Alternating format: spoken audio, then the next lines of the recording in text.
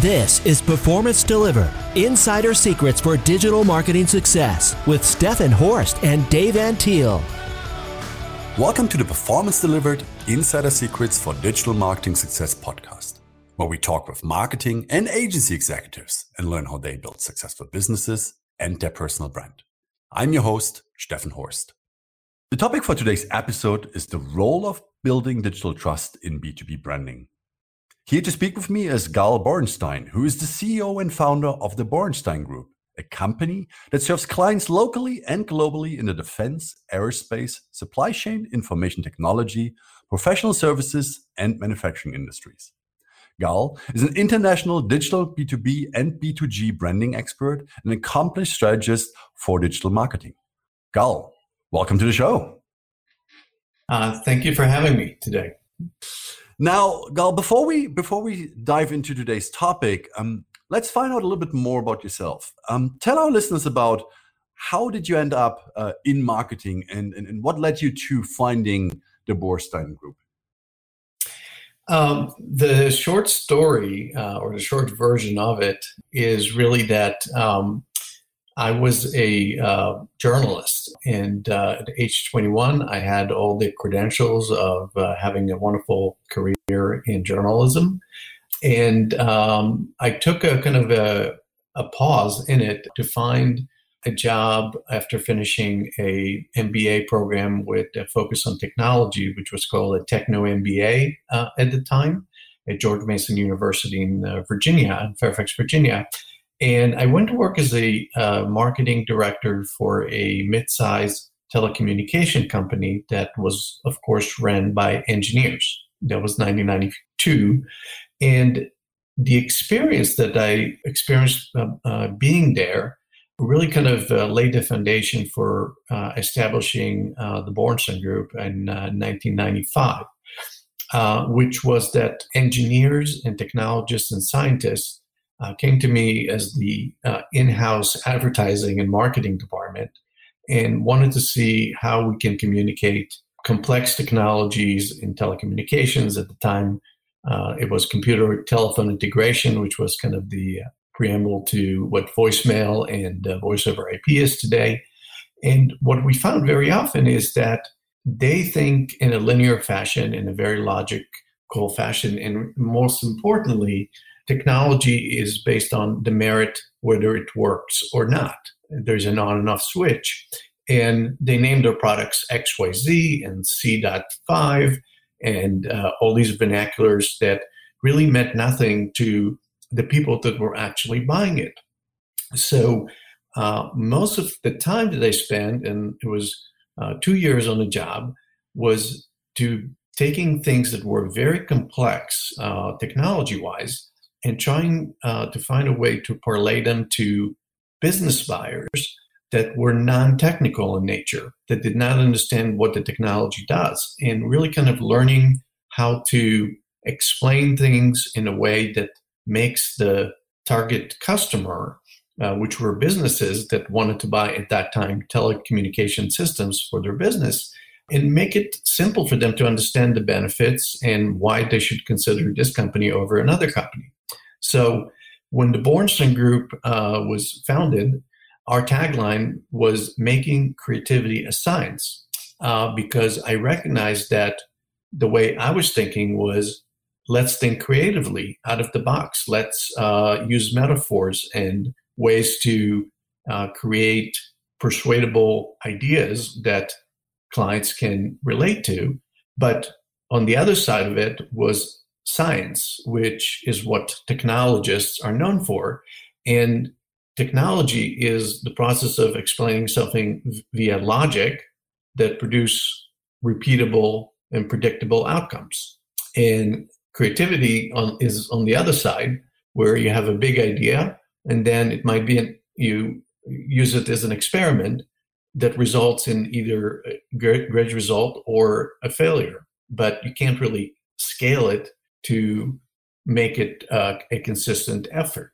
So making creativity a science is really kind of that mantra that we had at the Borenstein Group when I started it, to really kind of bridge the divide between technology companies, whether they're in cybersecurity or software or supply chain or management consulting, and really helping them communicate their message to buyers who are not technologists that are using their software, whether it's accounting software or whatever it is, to make sure that it's explainable, that therefore accelerating the trust factor, which means that they're able to increase their sales. And at the end of the day, that's really what wound up being true in multiple ways. In one way, I was surprised of how many companies had the same problem with internal marketing communication departments that didn't really have a good understanding of that problem.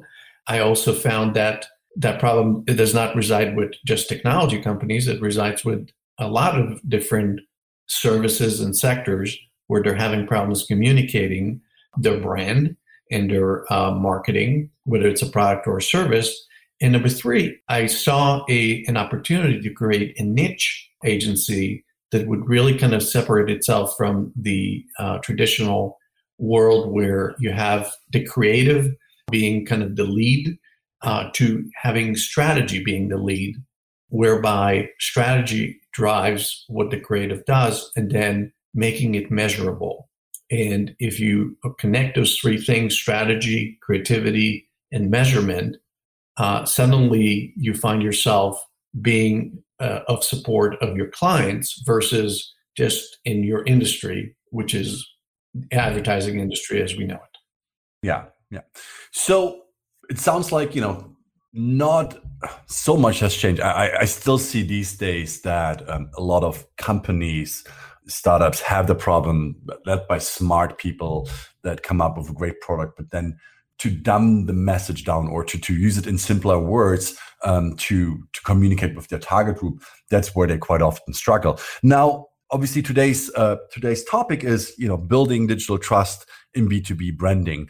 Talk about that a little bit. What is the difference between digital trust and just trust in a company in general? Is there one? There really isn't in the kind of existential state of how you define trust, because trust is a construct of a psychological interaction between two people or two organizations.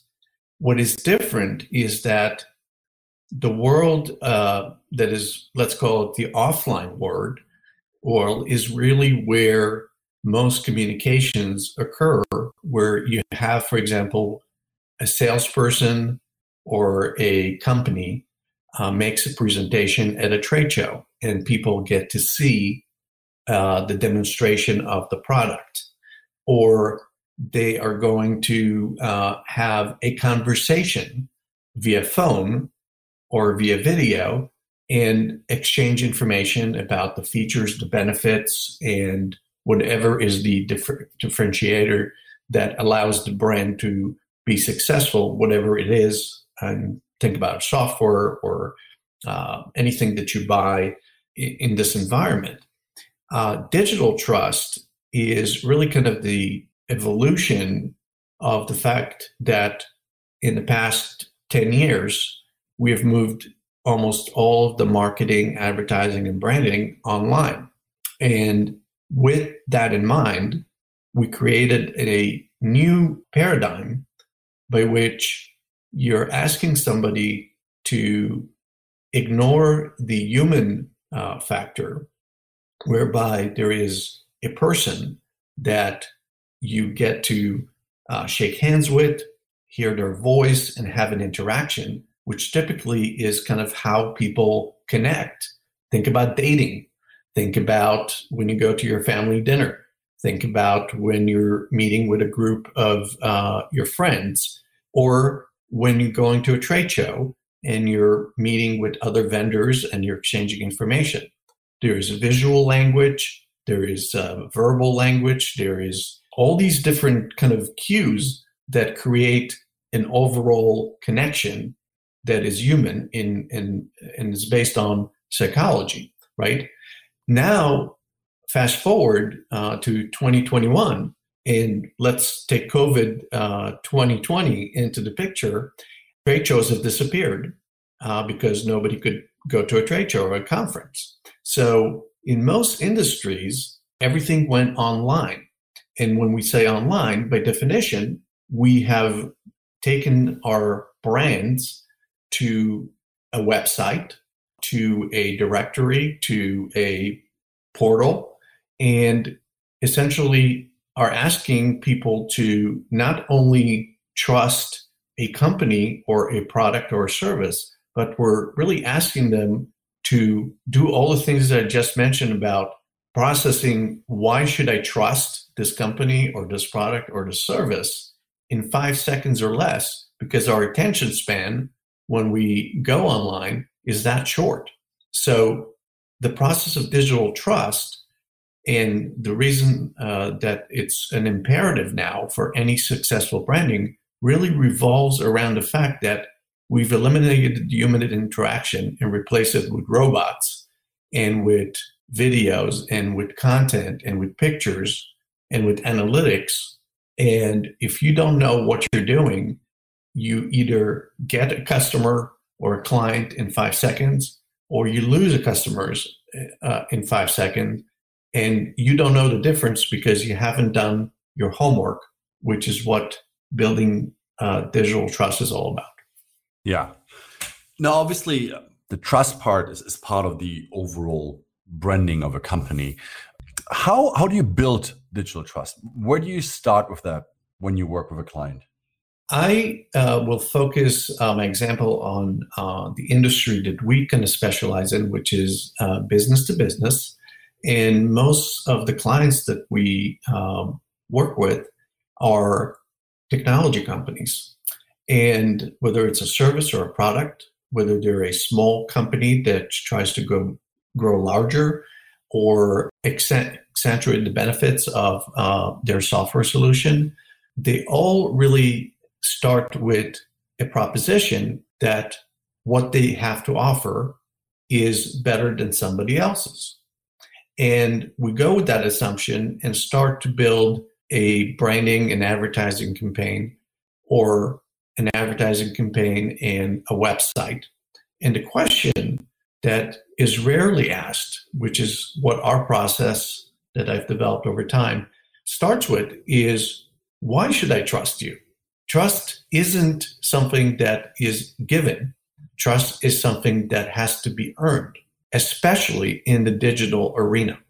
So when I say that, when we go into a client organization, the first pillar of making that trust building process significant really starts by asking, what do you think is great about your product or service? And then validating that what you think, you being the marketing company or the company that is marketing that product, and matching it up and asking the question, is it believable? Or is it a construct in your mind? So in other words, do we believe that our product is better because it's our opinion? Or is there a fact to support it? In most cases, there are standards that would, all things considered, would have 4 or 5 product or services that would have the same features, the same technologies, or the same specifications, which would render it like an Excel sheet where you have 4 answers and all the answers have a zero-sum game, so you can't really differentiate anything. So when we ask a client at the beginning of a brand engagement, what makes you unique and what makes you best? And they say it's A, B, or C. We're the fastest. We're operating in a scalable environment. Our software is easier to use than somebody else's. It's more secure. Whatever the feature or the capability may be, the first question to ask is it so? Is it true? So we challenge our clients to prove it by asking them to articulate, number one, what are those things that would prove that their product is better than somebody else's? And when that proof is very universal and sounds like everybody else's product or service, we would go to what we call creating a voice of a customer review. We will ask our client the permission to interview their customers that are using their product or service and ask them the same questions that we ask the internal management team of the client, and then compare the answers that we got to the questions that we asked and the answers that we received from the internal staff of our client. So imagine that you are marketing a product or a service, let's say a cybersecurity software online through a website that solves insider threat, just to give you an example. And you're marketing it to Fortune 500 companies. And the internal management team is building a brand around the idea that they have the fastest response time to hacking that happens through insider threats.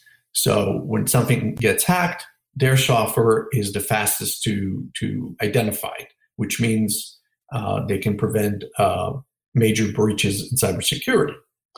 Now, imagine that that's the proposition, and you build a whole campaign from advertising to trade shows to your website especially, and you basically create taglines, you create campaigns around it, only to find out that there are other companies that their target audience thinks about as much faster than they can provide, which means that there is a disparity between what the customer's optics are and what our client is thinking is the benefit.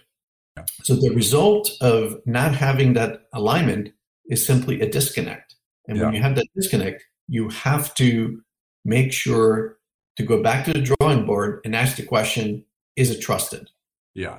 So what you're basically doing, just to bring it together in a short sentence, is you are basically test driving, what they communicate out as their USPs, if that is perceived by the customer that way, and if their messaging also holds true. So if they say they react the quickest to cybersecurity threats or breaches, you go on the other side, do a focus group and see basically, hey, you know what, is that the reality? Because if that's not the reality and you're going out there with that message, as you said, there's a disconnect at the end of the day.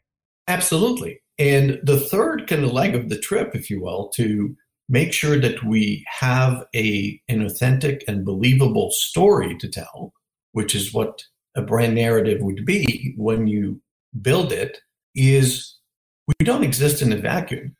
And when we don't really look at the competitive environment in its messaging, so the three other competitors that you're competing against, if you basically say, I am the best in something, or I'm the fastest, and you haven't really matched it up against your competitors in any market environment, you haven't done your homework. So the result could be that people really don't see the differentiation because you haven't done it.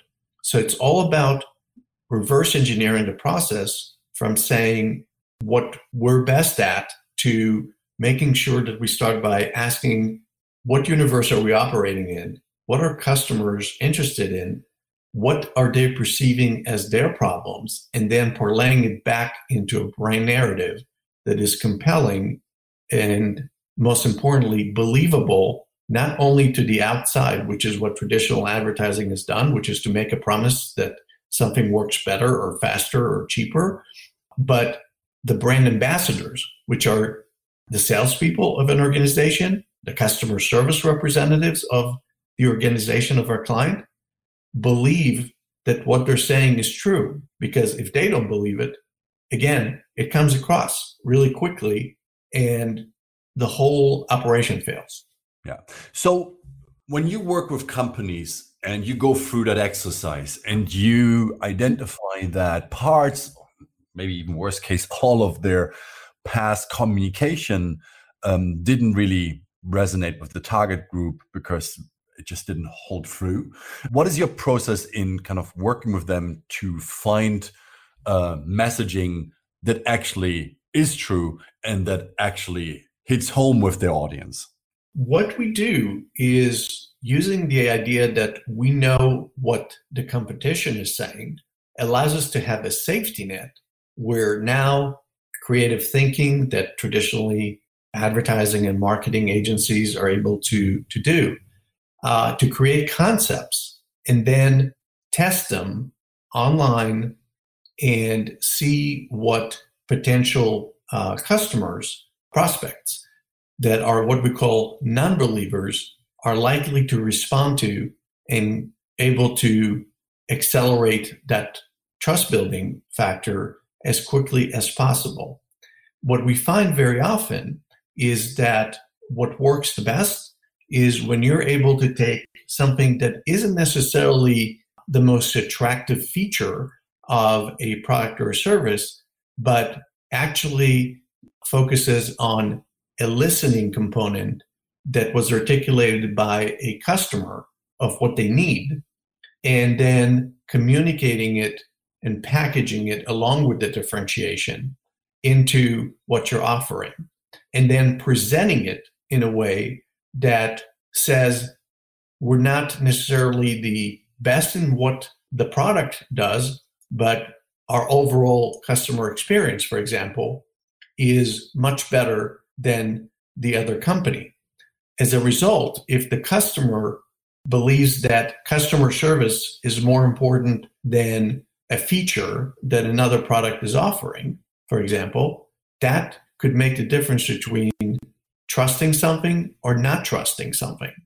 And if you think back to the days where in the consumer world, there used to be the commercials for the Maytag repairman, and Maytag was the brand that sold the idea that, the repairman was always unemployed because he didn't have anything to do, because their brand was about reliability. They didn't say they're the best laundry machine.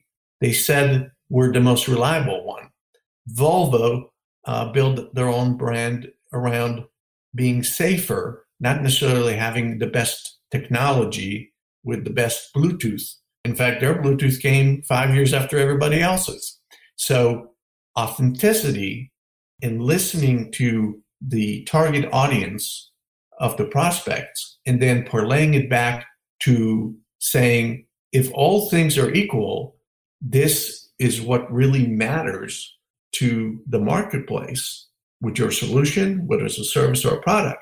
You're able to create an engagement and an authenticity that is second to none. And it allows you to create a story and a narrative where everything can be proven, and all the messaging that you create in content marketing, in case studies, in videos reflects that. And that is what, the end of the day, makes the difference between success and failure. Yeah. I mean, from my perspective, you don't always have to be faster, shinier, sexier, or whatever, the word is you want to use here to outsell your competitor. I mean, there are enough people out there that let's take Volvo, for example, that like the safety feature, and they don't need all the gadgets in their car. They just like what the brand stands for. And I think that's what it comes down to, find what really makes you unique and push that forward as your selling point. From a measurement perspective, because everything obviously we as marketers do at the end of the day should have an impact positively, hopefully, on the bottom line. How do you go about to measure the impact of potentially changing, that digital trust, that messaging for a client? The greatest gift that the digital age has given us is what we know today as analytics, or in the old days, statistics. Everything that we do in digital marketing and branding is measurable. As Albert Einstein once said, not everything that counts can be counted, and not everything that can be counted counts. So you do have to take the analytics that are being offered to you, whether it's Google Analytics or visitor intelligence or any type of measurement of, for example, how many times a case study or a content marketing piece has been downloaded or a video has been viewed, and really kind of shape it in the context of the business development objectives that the customer and that our customer has or a company has in relations to the branding process. So think about it as before and after. Before, we were articulating things in a certain way. So in the digital marketing world, you would look at the website and ask, are we getting more people that are spending more time on the site now that we've changed the message, or are they less engaged and they're moving on to a different site? What are their interests are visually? Where is their eye going with a heat map or with new visual analytics that allow you to really kind of follow their buyer's journey through it? And what we can do, most importantly, is take the company client culture of selling and make sure that the analytics that we're picking are aligned with what they need to see and not what the market has typically been using. And I want to emphasize that because when you get a great software like Salesforce, for example, which is a standard by most Fortune companies, they have all the analytics in the world, but not all those analytics are pertinent to your company. So we customize the process to make sure that, for example, if you're interested in getting existing customers to buy more often than they do now, that's a strategy that has to be measured specifically and not just mingle it with how many visits we had on our site. And then ultimately connecting the benchmarks of what was the business development objective and the sales objective, and how have we been able ultimately to accelerate the selling process by giving the customers the proof points that they needed. So at the end of the day, the ultimate measurement in our mind is that we're able to show a customer, especially in business to business, that with the new approach, new customers and new sales are coming faster because you eliminated the psychological objections that the customers had by giving them the proof points that they needed and articulated in a way that allows the engagement to go from I don't trust you to I trust you, give me proof points, and then I will buy from you. Gal, we've come to the end of today's podcast episode. Thank you so much for joining the Performance Delivered podcast and sharing your thoughts on how to build digital trust in B2B brands. If people want to find out more about you and your company, how can they get in touch? We're online wherever our audience needs to be. So we would like to invite anyone to visit borensteingroup.com or connect with us via LinkedIn, which we find to be very engaging through the Borenstein Group landing page, or directly through communicating with me, Gal Borenstein. That's my profile on LinkedIn. Wonderful. Well, thanks everyone for listening. If you like the Performance Delivered podcast, please subscribe to us and leave us a review on iTunes or your favorite podcast application. If you want to find out more about Symphonic Digital, you can visit us at symphonicdigital.com or follow us on Twitter at SymphonicHQ. Thanks again and see you next time. Performance Delivered is sponsored by Symphonic Digital. Discover audience-focused and data-driven digital marketing solutions for small and medium businesses at symphonicdigital.com.